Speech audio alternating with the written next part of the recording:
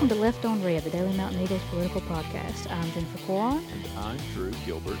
And we are here to break down the news events of the past week. That's it. But first, we have some breaking news. Uh-oh. Came in just today, 11:35 a.m. Ooh. Telling us it's a poll that says Tommy Tuberville was up 14 points in the Alabama Senate race. That could be right. I mean, you have to assume, Trump won the state by 20 points or better, didn't he? Mm-hmm. So 14 sounds right. I don't think it that's says a wrong he's number. leading with Jones 55. Shows Tuberville leading Jones 55% to 41%, with 4% of voters still undecided. They're still out there, and they're still doing polls. Those undecideds. Somebody tweeted at me the other day they were undecided. Undecided? They listened to the podcast. Good for them. They tweeted at me.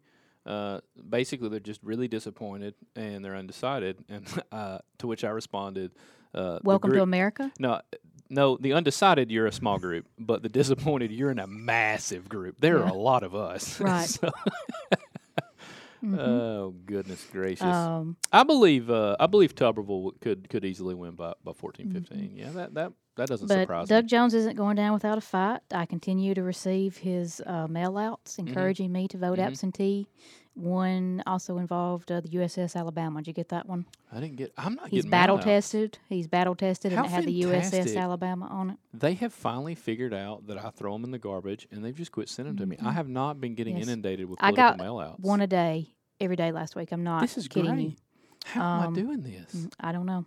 I'm the luckiest man in Walker County. Share your secret. I know, because then all of y'all will take it away from me, and they'll figure me out, and they'll give me. So beyond that, the thing that I found most interesting is they also polled how people feel about 5 major political figures, presuming, I guess, that one of these Trying to individuals attach. will Yeah. replace Yeah. Madam Ivy in the future. Our Lieutenant Governor, Will Ainsworth, his name ID was 33%. So 33% of the people in this poll knew who he was, and he had a favorability of 10. Kay Ivy's, by the way, her identification is, of course, 89%. Of course, yeah. Which leads you to believe the other Where did 11. the other 11 do? Where did they live? They still think Bob Riley's in there. They haven't been paying attention. Bingo, Bob. And her favorability is plus 29. And then Roy Moore, our friend Roy Moore, Yeah. has the same favorability rating, 29. His just has a negative sign in front of it. Oh, okay. I was about Exact to say. same favorability All right. rating as Well done, lady. Kay Because I Ivy. was like, no, he does not. Yeah. You liar. Mhm. Yeah, Kay. Honestly, especially when you're grading on a scale, grading on a curve right now, as it relates to the pandemic and communication and how we're handling things, she's performing. I mean, she really is. Because you look at the Gretchen Whitmer, we talked about her last week, and like the Overreach. the gabillion orders that she's done, and then you look at Mississippi and states like that that are like, oh, just go kiss each other in the face and don't worry about it, and then she's like in this like little happy medium, like, hey, look, it's a thing. This is middle school science.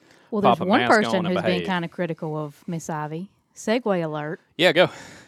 Mr. Ainsworth. Yeah, but where I saw right through him pretty early was when COVID started. He was really hard on the shut her down side and put mask on, and then as soon as Madam Ivy reached there, he just flipped to the other side. And so I figured out very quickly he's trying to invent a faction on the opposite side of Kay Ivy to run for governor. Kay Ivy's going to have somebody in her lane run for governor. He wants to be the other lane because he's figured out he can't be that lane. Yes. I mean, and So, then we Alabama he was in the voters are news gonna this vote for him. week. I'm sure you know why. He got COVID. He got the Yeah. COVID. I haven't seen. I don't think he had like any real health scares related. I haven't seen that, but No. In fact, he is using his time to troll people. So let's talk about that for a second. So Lieutenant Governor, he is 39. yeah, Could be 40 now. I think I was looking at an article that was maybe written last year. 39. So That hairline's about 60. 39-ish. So he announced last, I believe, Tuesday or Wednesday that he got COVID from somebody in his Sunday school class had gotten it. He Yeah. got tested. His wife has been tested and had tested positive. Their children have not. Okay. Or they have been tested and they do not have it. I believe also his staff is in the clear. So one of the first things he does is take a picture of himself working on the farm and saying basically, in spite of the liberal trolls who wish me dead, I'm feeling great catching up on some chores out here at the farm during quarantine. And then a couple of days later, he gave an update on the fam and once again posted photos of himself out on the farm. So he's been very upfront about showing that he is not feeling the effects of the COVID. But doesn't that seem a bit immature from a leader of your state? Because I'm genuinely happy that you're okay and asymptomatic. Sure. I'm also genuinely happy that you are choosing to quarantine on your farm and do your chores. But there are other people that are suffering and or dying or having hospital stays. And, I mean, isn't it kind of like off base to downplay it out loud like that? I don't know. As a leader. Right. You know, as a random person on Facebook, right. maybe we don't hold you to the same standard, but come on, guy. Well, speaking of immature, also the Democrats used this as a attempt to fundraise, apparently, according to Yellowhammer. They sent out an email stating that, you know, he was against masks. He's come out. Here's the thing. We should back up. He is against the mandatory mask order. He is not against masks. He says that he uses them himself in his interactions with staff and going to church and whatnot. He's against the mask order as an overreach for businesses. He thinks it should be voluntary, not mandatory. So he's not against masks. But the Democratic PAC sent out an email saying, you know, he's against masks and science, and just as all Republicans, and you know, give us money kind of thing. Yeah, we're going to lump you. So yes, that is the narrative of Mr. Ainsworth. He was quick when Governor Ivey was slow. There wasn't a lot going on. There was a memo that he sent out that basically said we're going to be swamped in the hospitals and we don't have the personal protective equipment and we really need to get a plan going. Miss Ivey kind of clapped back at him and said, you know, he's serving on this task force that he's now sending memos to. And I noticed that he doesn't give any solutions. He just pointed out the problem, but he didn't say we should do this. He didn't give her like any advice about what he would like this plan to look for. Right. So she got a little pissy about that. Well, then she came out with a plan. Right. And then she came out with a plan. And then later on, she came out with a mandatory mask order. And then he flipped teams. He's on the resistance fighting the mandatory mask order, which is apparently quite unusual. There was an AL.com article I found to have a governor and a lieutenant governor issuing what at times is very contradictory messages. It's not typically done. Usually you try to be on the same page. But as you said, Miss Ivey, her days as governor, I mean, I don't know. She might run again, but maybe not. Someone's certainly going to be her successor in the near future. Let's just say, and I'm sure that he intends wants for it to someone be from her group, and he's trying to be the other. And as aforementioned, only 33% of the people in this particular poll knows his name, so he's got a bit of work to do. He's got a bit of work to do to take over. So moving on, something else happened last week. What happened? AOC jumped on Twitch. Did you hear about this? Yeah, tell me more. I'm adjacent to it, but not. Do you know what Twitch is? Should we start with Twitch? Familiar with Twitch. So video game, live streaming, stuff like that. Let me say I don't understand it. I've actually gotten to where I play Warzone, which is probably the most popular game in America right now. There's just a ridiculous amount of people on there, and so you can watch people that are really good at it play, and then learn how to be not as bad at it as I am. So I'm cool with that. But for some reason, on Twitch, there's a camera on the player, like on their face, and you're literally just watching their face while they play, and then the other split screen is their screen. I don't really care to see them. I want to see their screen. Right. I don't care what you look like or your facial expressions or anything. So it's something that I have a hard time completely comprehending how it's set up. I certainly understand the value of, as a gamer that's not great, learning from ones that are a lot better than me.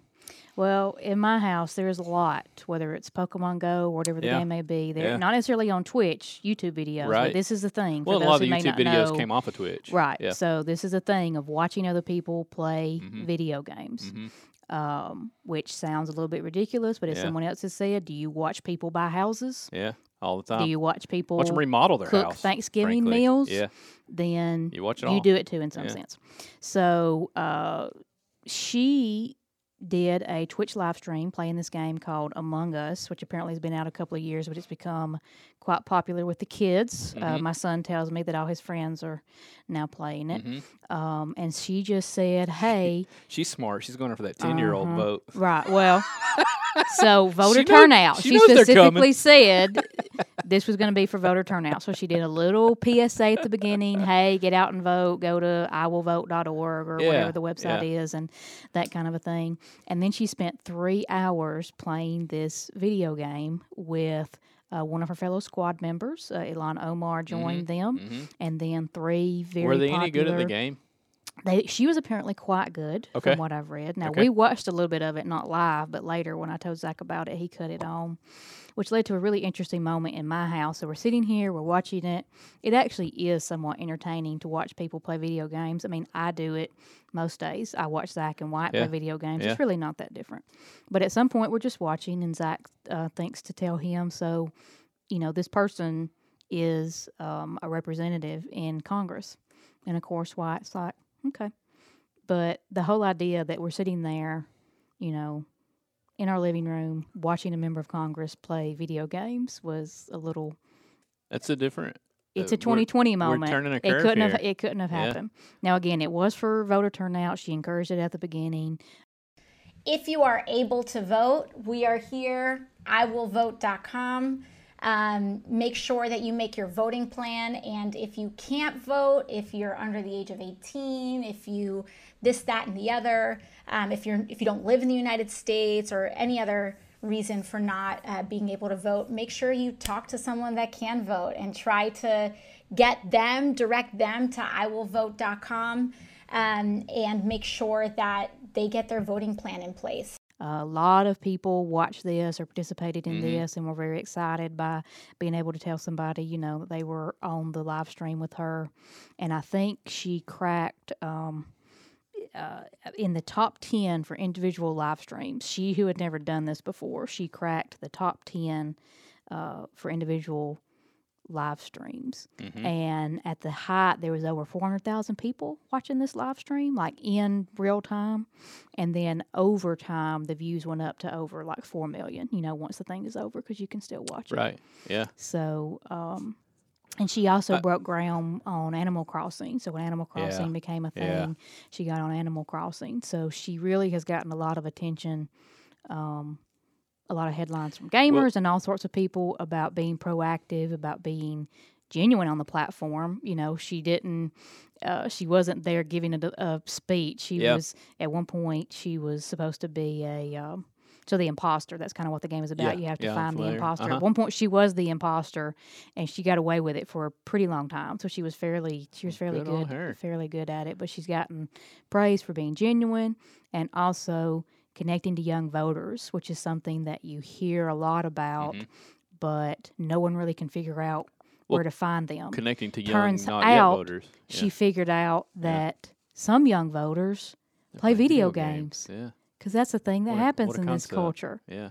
It took a long time. I tell you, I think we're going to see more of it, and you touched on two things. You're going to see two things come out of this. One is you're going to see just genuinely the millennial generation growing up into politics, and we grew up playing video games. You're going to see more of it.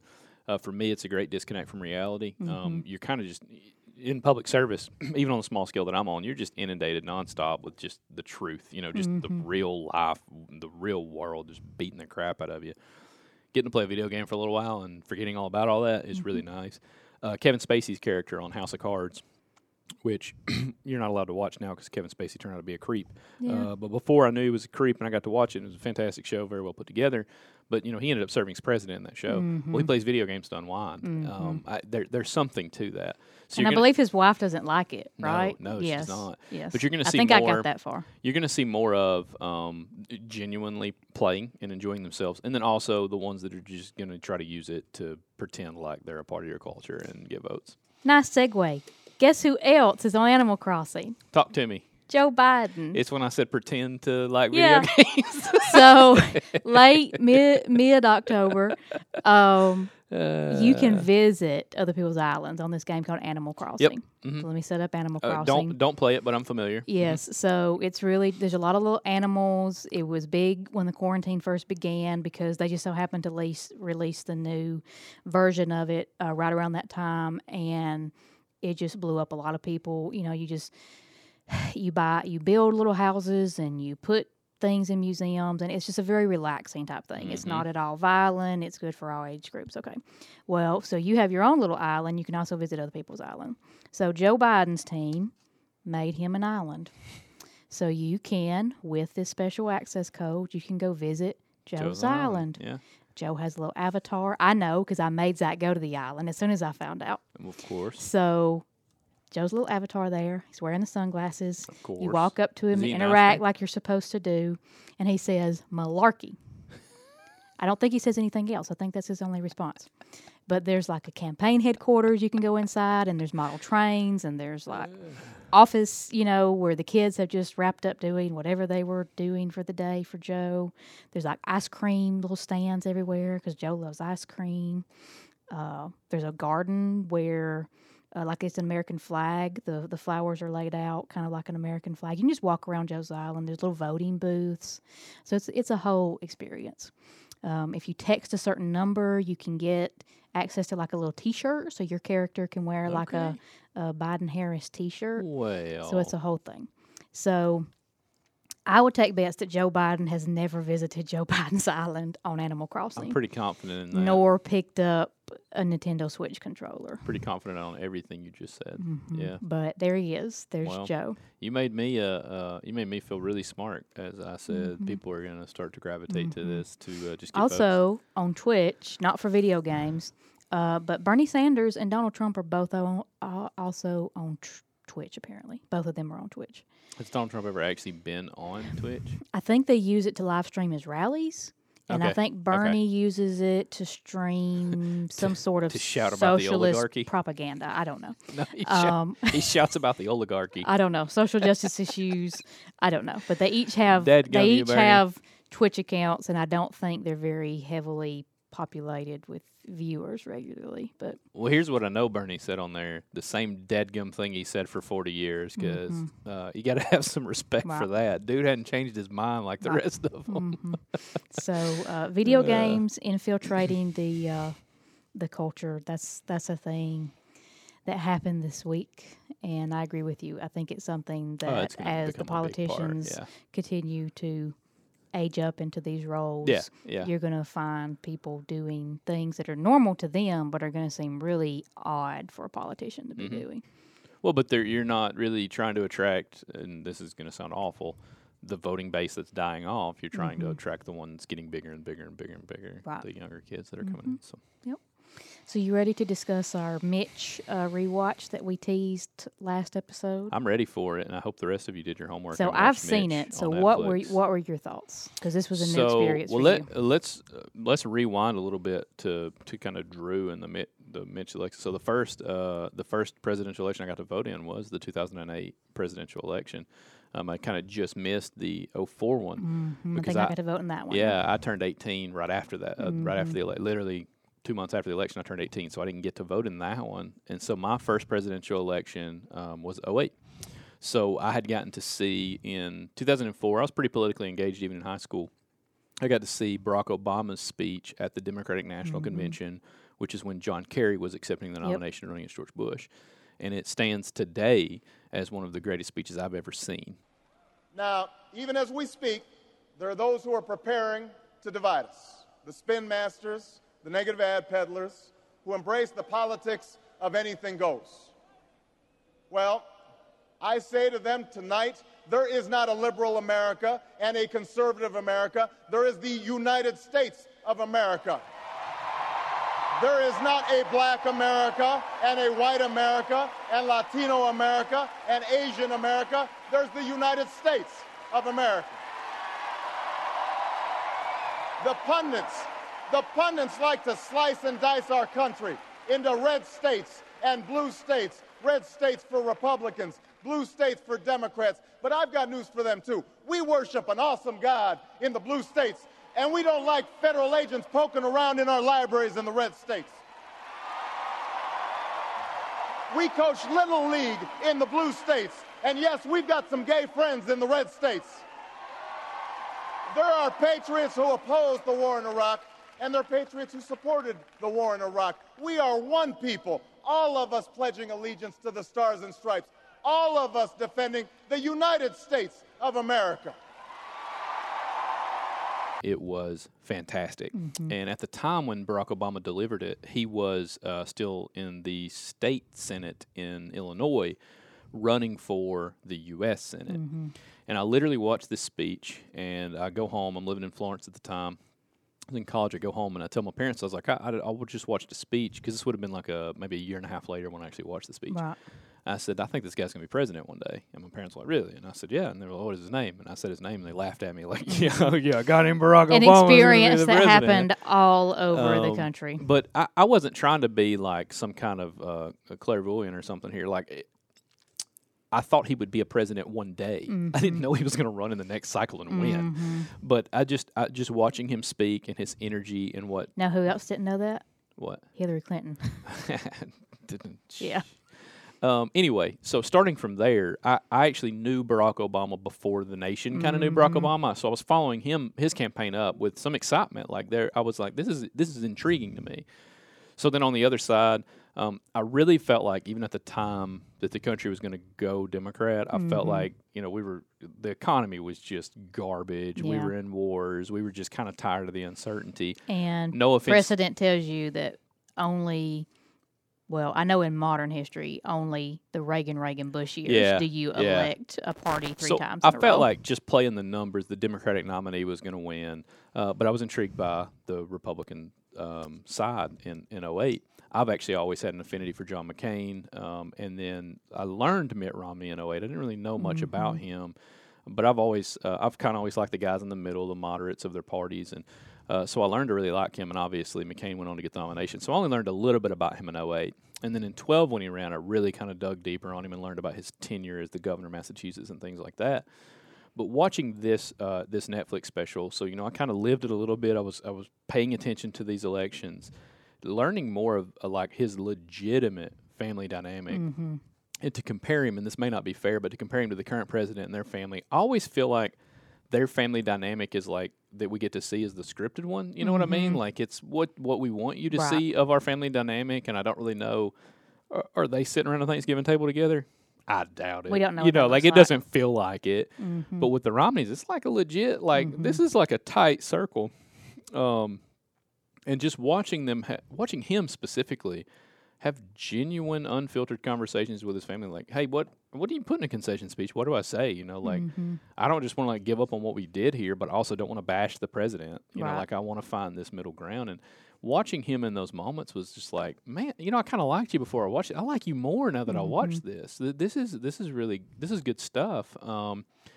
Even the fact that he gets in the documentary follows mostly his 2008 campaign. I think it was supposed to end there. And then when he ran again in 2012, they kind of fast-forwarded through the campaign stuff. But it's really interesting because you are introduced to him in the beginning. He sits down at like an Arby's, and the person next to him doesn't know who he is. And now the name Mitt Romney is very, in the culture. But at the time, he could eat at an Arby's and no one know who he was. Well, and I think back to 2008 for me, a politically engaged guy even then, I didn't know Mitt Romney. He could have ate next to me at Arby's and I wouldn't on him. So and so you follow him through, his failed run then, and then mostly towards the end of the 2012. But getting into the 2008.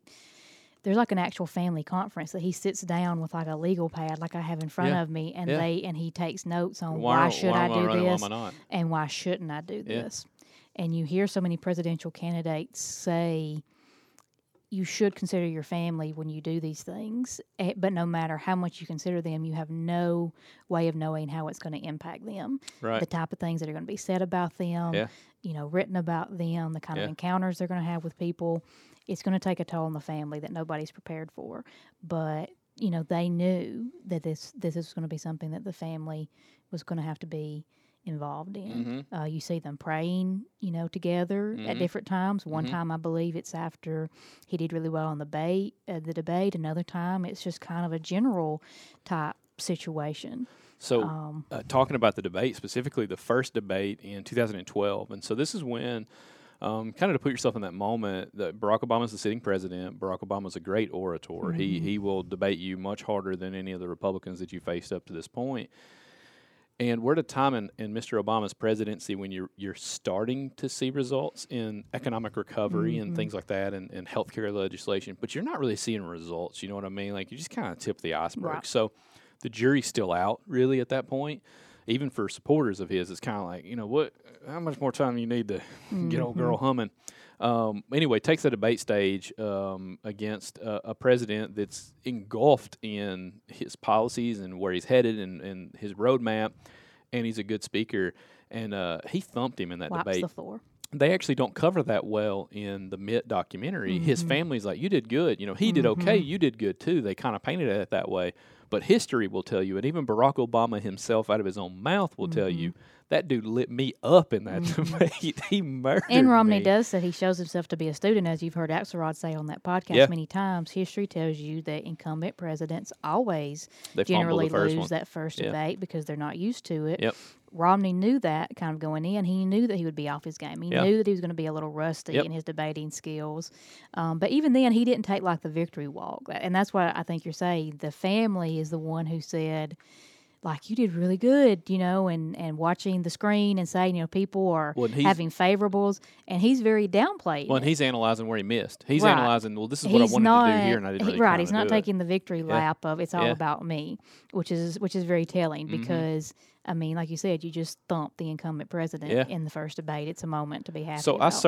I would have some policy disagreements with a guy like Mitt Romney, but as far as like a genuine candidate who's really telling you what's going on, I think he's real. I love the really do. moment. I loved it the first time I watched it, and I loved it on this rewatch too. I think it's before the White House Correspondents' Dinner, and he's already in his tuxedo, and there's garbage everywhere. He cleans like up. like wind blows Yeah, something, he and so cleans he's it all going up. around with the garbage can, and like he's throwing away this, the stray paper and stuff that's out there on the balcony Yep. at whatever hotel they're In a staying tuxedo. at, and he's about to go, to the Correspondents' Dinner in his tuxedo. He landed a pretty good one at the Correspondents' Dinner as well. He was talking about the difficulties of a presidential campaign, and you'll be wearing jeans and a lumberjack shirt at one time and a suit here and rolling up your sleeves here, and you're always changing. He said, I'm really glad to be here with you guys tonight and finally be wearing what Ann and I wear around the house. Right.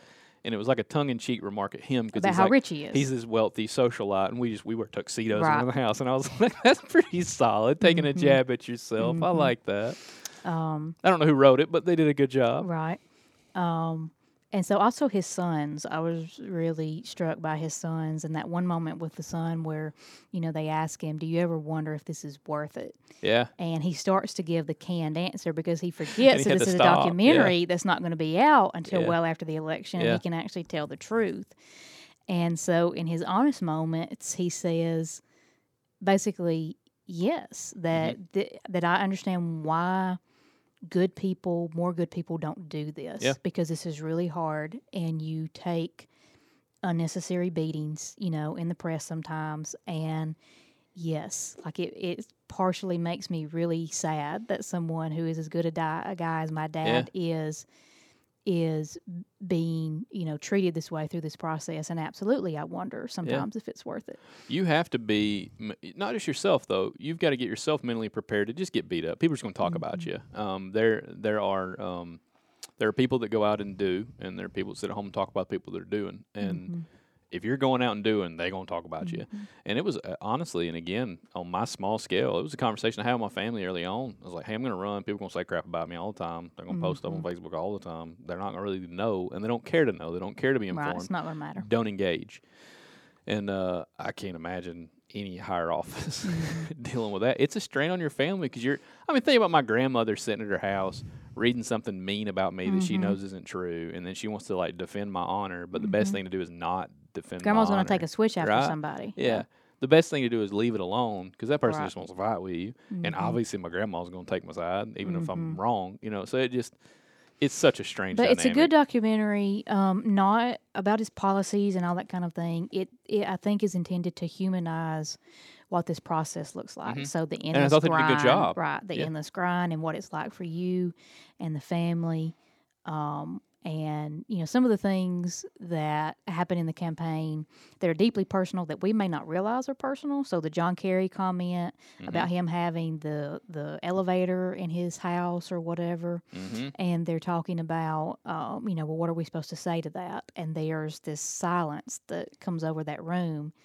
And they say, why don't you say it's for my wife, jackass? Because she has... what is it that Ann Romney has? I don't. It's what Jed Bartlett has on the West Wing. I know what you're talking about, but I'm not going to be able to help you. Well, she has a degenerative illness, shall we say, neurological. So that's what it's for, is to make life easier for her. That's why he has to lift in the house. So that remark by John Kerry, similar to one made by his wife, the Kerrys are really good about this, saying that Laura Bush had never had a real job. Laura Bush was a librarian and I believe a teacher for many, many years. And Teresa Hines Kerry is the one who, in fact, inherited her wealth, and I don't believe has had a job. You just called a teacher and a librarian not a job. Right. Good work. So yeah, just those kind of moments and how they really play on a personal scale. Multiple sclerosis. Yep, that's it. Which they go into that a little bit. I thought they went into it more. I must have dug into that further after the documentary. You did, because it wasn't in there but, real heavy. Yeah, so I think that happened possibly her diagnosis even between the first and second campaign. I'm not sure. But, I think she did talk in there about how she can't do too many days on the road and that kind of a thing. So it's something that's very, it is... in the end, it will be fatal to her in some form. It doesn't mean that that's going to happen, a year from now or whatever. But in the end, you're always going to have it. You're not going to be cured of it. There will be relapses and remissions and that kind of a thing. So it's a very serious thing. Yeah. And so seeing how that worked in the campaign as well. And then the documentary ends, and I thought it was really funny because multiple times it's mentioned, like this is, like, this is my moment, like I have nothing else to say, kind of like we're on the way out, and then black screen, they go home, and you're kind of left with the feeling of, oh, what a nice guy, too bad we're never going to hear from him again. Yeah, no, we'll hear from him. And then here we are in he's 2020. obviously serving in the Senate now, and he can be an anti-Trumper at times in the Republican Party, but he also sticks to the conservative side of things. He's going to confirm the Chief Justice. Well, in 2016, so he made today. waves before he had been elected for coming out very harshly, calling Trump a fraud and all sorts of nasty names, in a very publicized speech, which was rare because he had been the nominee, just 4 years before, and it was rare for someone to come out against the nominee to follow them. He voted for Trump's impeachment. I think 2 of the 3 articles as members in the Senate. So several times he has been in the president's face about a lot of different things. So yes, he has, much like Bill Clinton, he does seem to have multiple lives, multiple political lives. Just when you think, I personally you're not going to hear from him again, here he comes. I personally think you're going to see him in 2024.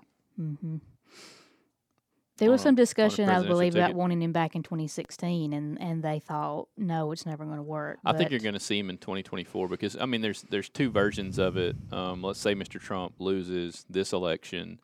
They're looking to recover on some non-Trumpian Republican ticket because they want to win. The party wants to win. You can say whatever you want to, but you want to win. So I think they'll be looking for more of a moderate candidate, someone more towards the center, or Trump wins, and then there's even more fatigue at the end of that term to the Trump brand, and again they're looking for the non-Trump. So I think a guy like him could certainly be strong on a ticket in 2024.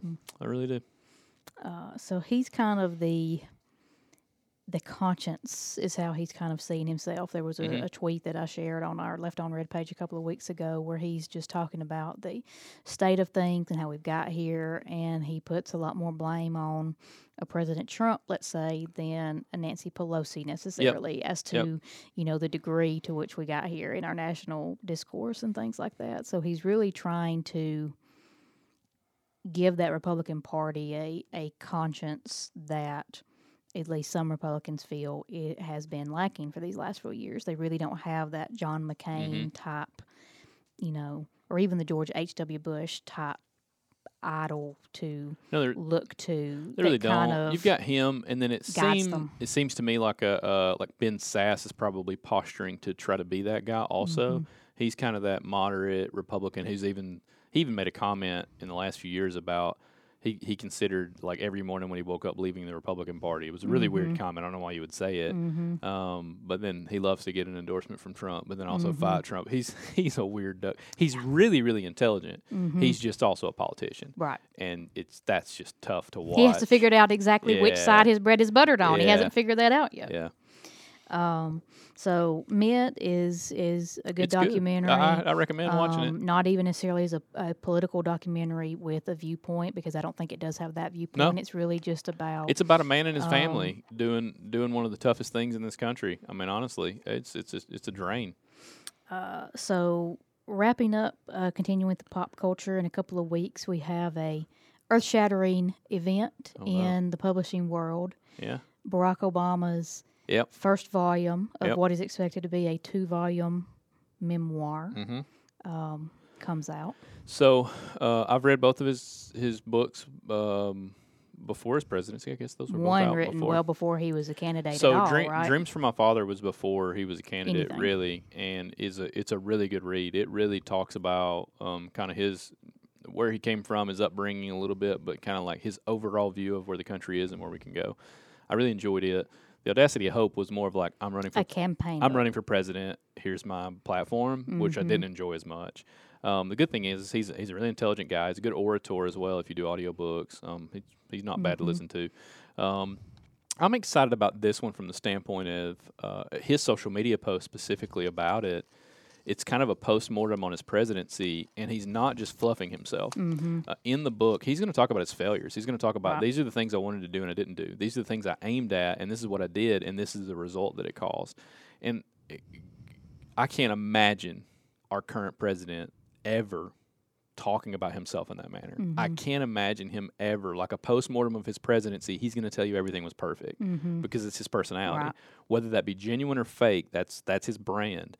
And I'm more of a fan of you beat yourself up. Like when you got out of it, what'd you suck at? Like what was bad? And I'm hoping there's a lot of that in here. I really am. So yes. So a few specs on it. It comes in at 768 pages. yeah. It is volume 1 of 2. This one supposedly ends with the rise of birtherism and Trump. So he kind of ends right where everybody really wants him to. They really want to hear him speak on the issue. Yeah. So he's kind of going to end this first volume there. So that seems like a lot to me. I dug into it to see, because I knew Bill Clinton had a massive autobiography. I own it. Yeah. Clinton's autobiography is between 950 and 1,000 pages, depending on which volume you have. So if you're talking about... Now, to his credit, he only wrote one, and Barack Obama's going to have 2. So Barack looks like he's on pace for 1,200 or 1,300 total amongst 2 volumes. So. Yes. And it comes out on November the 17th. It's called A Promised Land. It's on my list. And so Michelle's autobiography came out a few years ago. Was very I finished Michelle's. I don't know if I told received.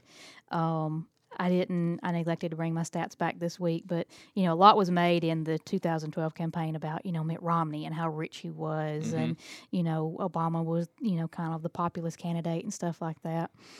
As in all things, politics makes people really, really rich, and the Obamas are going to become by far the wealthiest post-presidential. Yeah, no doubt about it. So I believe for their memoirs, the publishing house paid them $65 million for their and they got memoirs. they got a Netflix content deal as well. And she has her multiple Spotify podcast thing. But just to tell their story, they got $65 million from the publishing company. There's a few things at play there. One is it's the first African American first family, so there's something to that. There's a captive audience for that.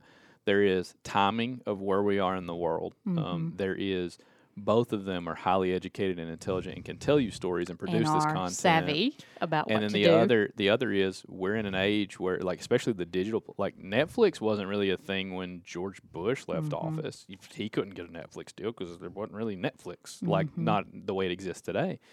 So there's a lot of timing there. I'm curious what we see on the back end of a Trump presidency.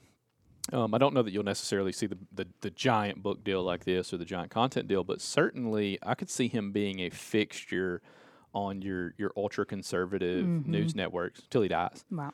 Like just like the most popular guy on there, and he would eat it up. It fits his brand. It's what he loves to do, and just scream and shout at liberals all day. I mean, like Kind that's of like the anti-Reagan, and maybe there's something to this. So, you know, George Bush has been kind of on the down low since his presidency for the most part. Yeah.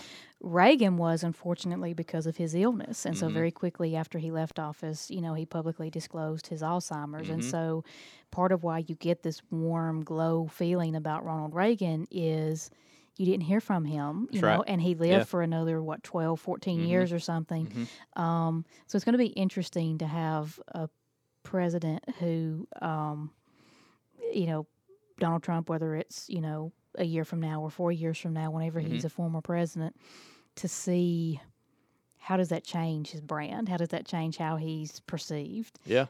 Does he just go back to being like the media mogul? Do you always think of him in terms of the former president? Like, how's that going to play, really? I don't know. It's going to be unique. There's no doubt about that. Because he's not going to sit quietly like George Bush did. Yes, no.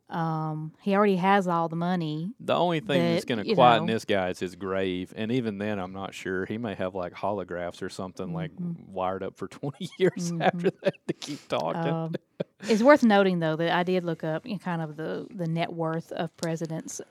Yeah. So because Donald Trump was our first billionaire president, you know, so that came out. Well, I'm gonna put an asterisk next to that. Right. We've that never was, seen. That was before Oh, before the Times reports and things. but prove it.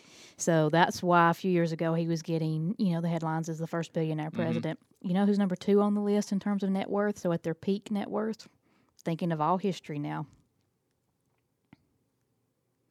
I got nothing. George Washington. Of course. Slaves. Slaves. He had a lot of free labor. Slaves. Yeah. And No, that makes sense. the outlier on the list that I love to point out, one of our poorest, the poorest former president is Harry Truman. I was going to say Truman. So Why didn't you Social let me Security, guess? well, not Social Security, but the pension, the presidential pension, came about because of him. He basically left office and Like was broke? like dirt poor, and you know didn't know how to pay any of his bills. There was no money there. He didn't come from wealth. He didn't accrue wealth in the White House, and Yeah. so you know he became the first Medicaid or Medicare recipient. I believe the very first card was Wow. issued to Truman because of his situation. You didn't let me guess. I would have guessed Truman. The other one of our modern times who has a similar Truman story, Democratic president Jimmy Carter. Yeah. Do you know why Jimmy has all of his books?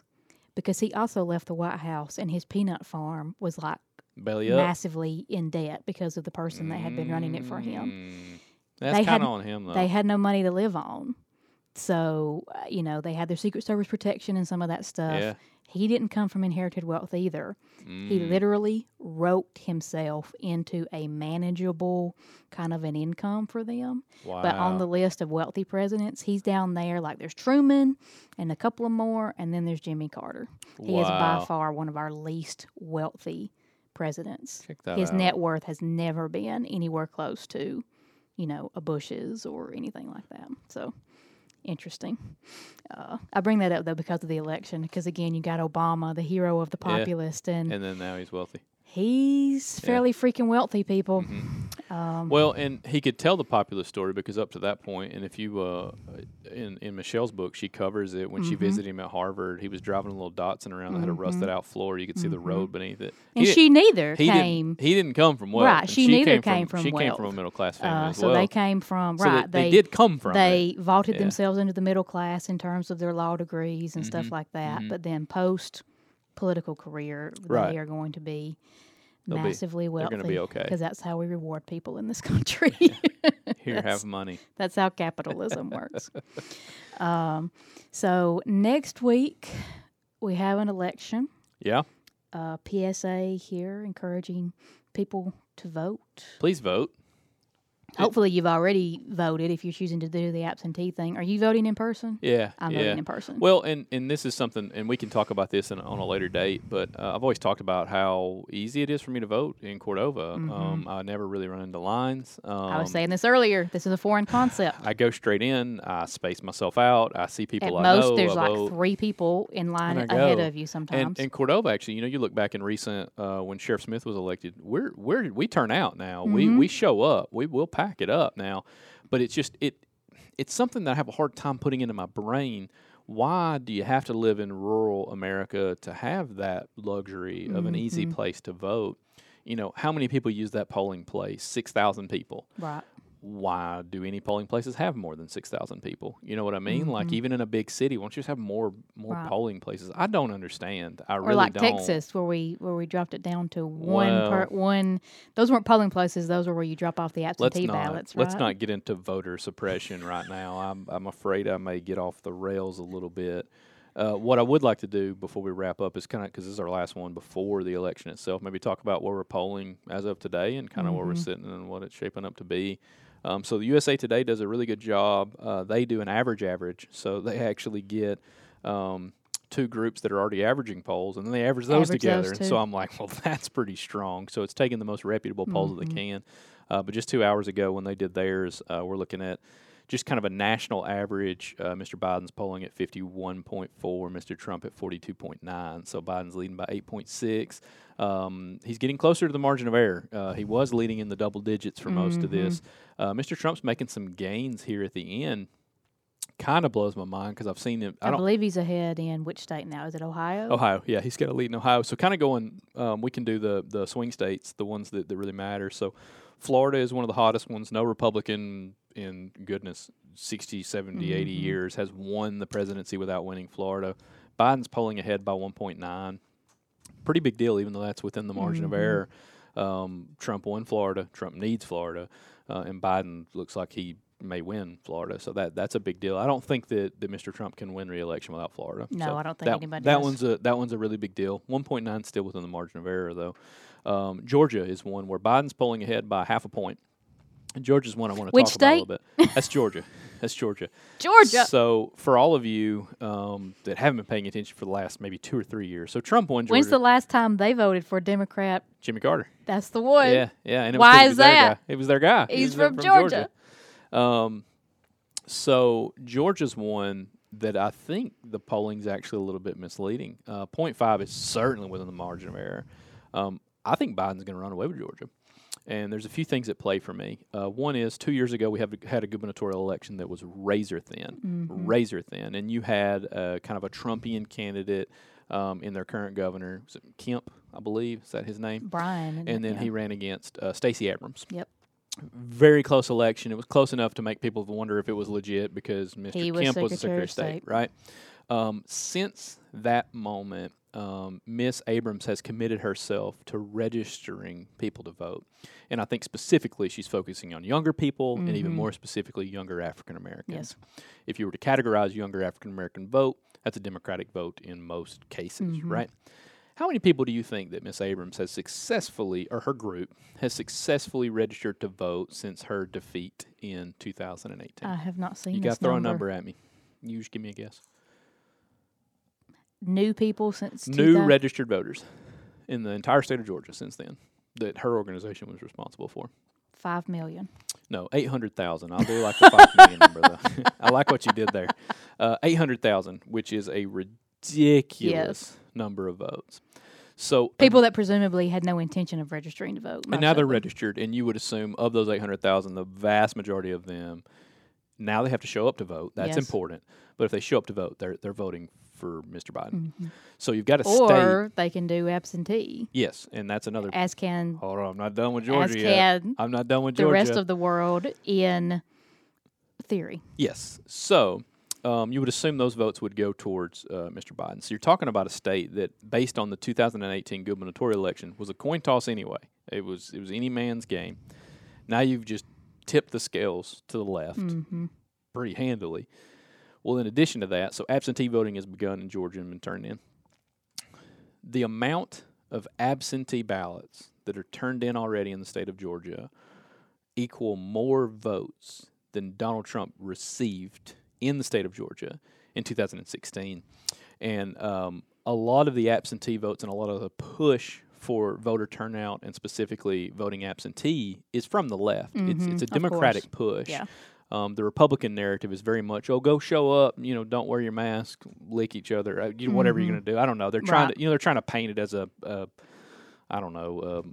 standpoint of we're opening the economy, we're opening up whatever. Right. They're trying to tie all this together. I don't and quite know what they're show doing. the world you're not afraid by going to your local polling place, kind of a thing. Which I am doing next Tuesday. So I'm not knocking it. I'm going myself.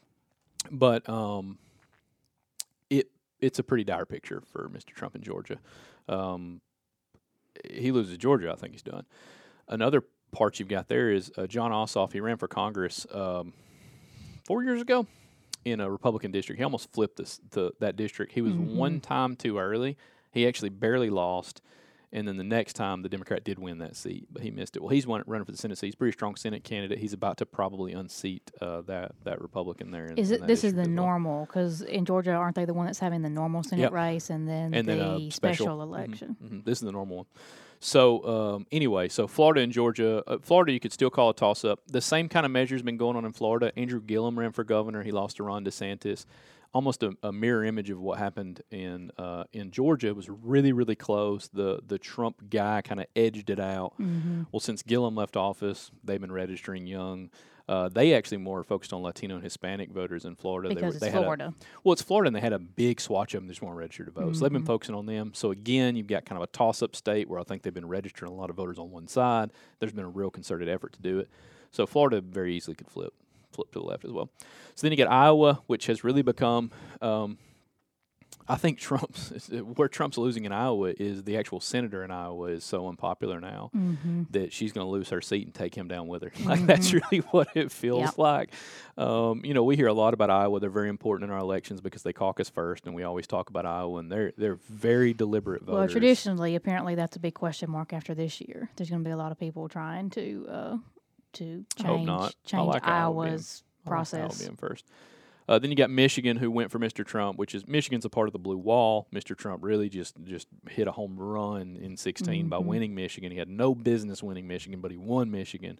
And I really like to think that it was more that Hillary lost Michigan. I started to say he won it. So what's the reverse of he hit the home run? Yeah. She probably She committed some form of unforced error there. To put it in perspective, Mr. Biden's polling up plus 7.5 and some change at this point. Michigan doesn't really look like it's in play. It normally never is.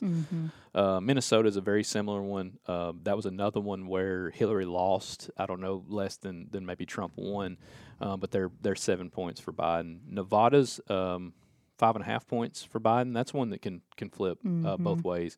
He's within the margin of error, but it looks like he's in good shape there. North Carolina is another intriguing one. So North Carolina is one, following the Electoral College over the last few years, is a state that I wish Alabama was more like. Like, they make themselves matter, but they're still a pretty conservative southern state. I wish we could be one of those, but, we're not. We choose to be irrelevant. Yeah. So in 2008, they voted for Obama. In 2012, they voted for Romney. And then in 2016, they voted for Trump while simultaneously electing a Democrat for governor, which means people literally went into a ballot box. They voted for this Democrat option for governor and Mr. Trump for president. That's the only way that could have happened. Right.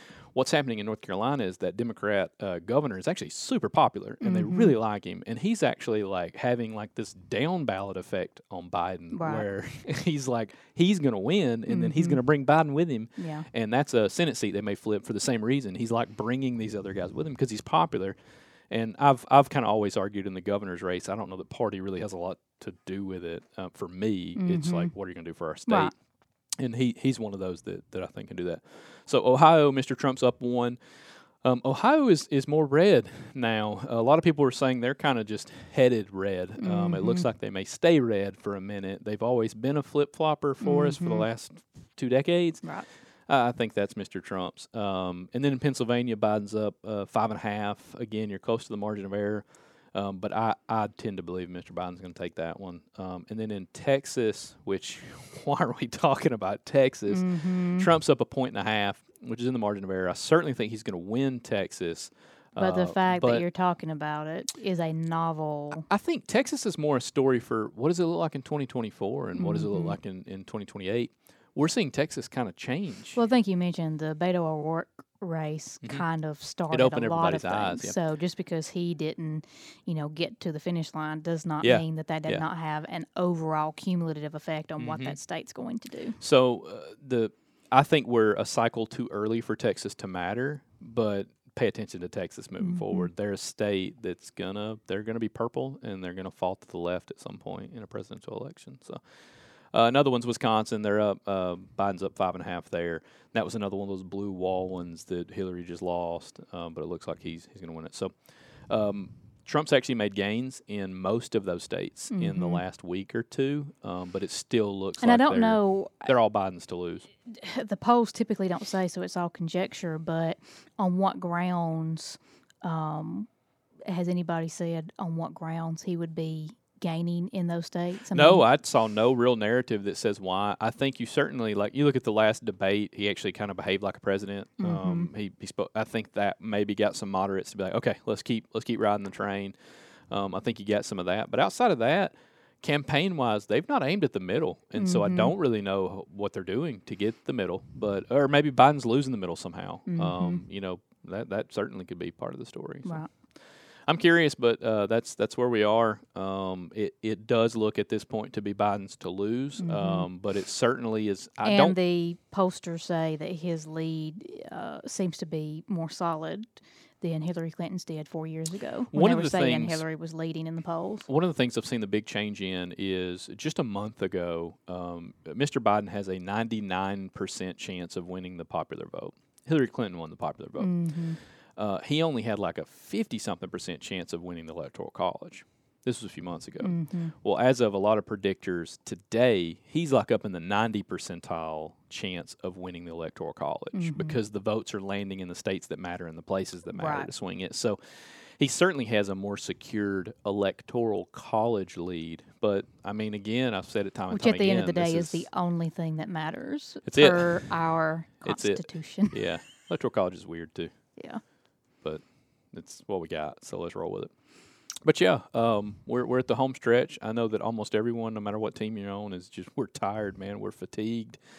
Let's just get over it. Let's get past it. And the bad thing is, and bold prediction, we ain't past it after Election Day. It's going to be a while. We're going to linger a little bit, count some votes. There may not be enough really for us to call some of these states that matter until all the absentees are counted, which could take weeks. But then on top of that, I mean, Mr. Trump has made a career of suing folks and putting stuff in court. He's gonna contest things. He's gonna put things in court, and he's already claiming it's rigged. And he claimed the one that he won was rigged. You're gonna get this narrative on the backside of it. We're gonna look at the Bush-Gore election as the good old days by the time this is all done. I missed the time it was only one state, and we got the Supreme Court involved and got it handled. Missed that when Al Gore kept it going until the Supreme Court actually ruled, and then he actually conceded, and that was nice when he did that. We'll see how that goes this year, but we're still working out what we're going to do on election night. We won't have a normal episode for you on Tuesday. It'll either be a live episode or possibly a post breakdown on Wednesday. So which is better, honestly. Be looking for us later in the feed than you normally find us. That's it. I wrote down this quote that came in on this weird editor and publisher email that I get, but it goes back to our Barack Obama quote. I thought you might appreciate it. He said, "You wouldn't let your grandparents pick your playlist. Why would you let them pick your representative who's going to determine your future?" So that's a little encouragement for voting. Well, he touches for on the youngers, and I beat this former drum. President Obama. I beat this drum in my family, and if you're engaged and you've got people not in your family that are not engaged, get their butts to the polls. I don't care if you're voting the same person as me. I don't care if you're voting different from me. But, I mean, how can you take for granted the right to vote? I mean, dear God, folks. You can complain about them when you vote for them. That's fine. But what is any of it if we're not voting? Well, I certainly don't, because of a story that I've told before. Not that I was prone to anyway, but when we went to the George W. Bush Museum and that, display where you pick the card. I just so happened to pick the card where I was a female. You're welcome, and, by the so way. Zach was like a poor, but he was like a He wasn't a landowner. Maybe he was like a small landowner or something. He was not a rich man, but anyway. So he couldn't vote in maybe the first couple of elections, but he could certainly vote by maybe the third box or something like that. You had to walk down this long line, and you couldn't put in your little ticket until the first election. Yeah. So I had to pass like, I don't know, a dozen of those boxes. And I kid you not, that physical act of having to pass box after box after box and knowing that he could vote in that election if we were living in that time. Yeah. And I kept looking for my box, and it was way down there at the end. Mm-hmm. That made a lifelong impression on me. So again, not that I was the type of person that necessarily skipped it anyway, but I wholeheartedly take to heart that that wasn't given to me. As we've said, I believe in here before. No one just woke up one day and said, you know what would make America great? If we gave women the right to vote. No man ever said that. None of them.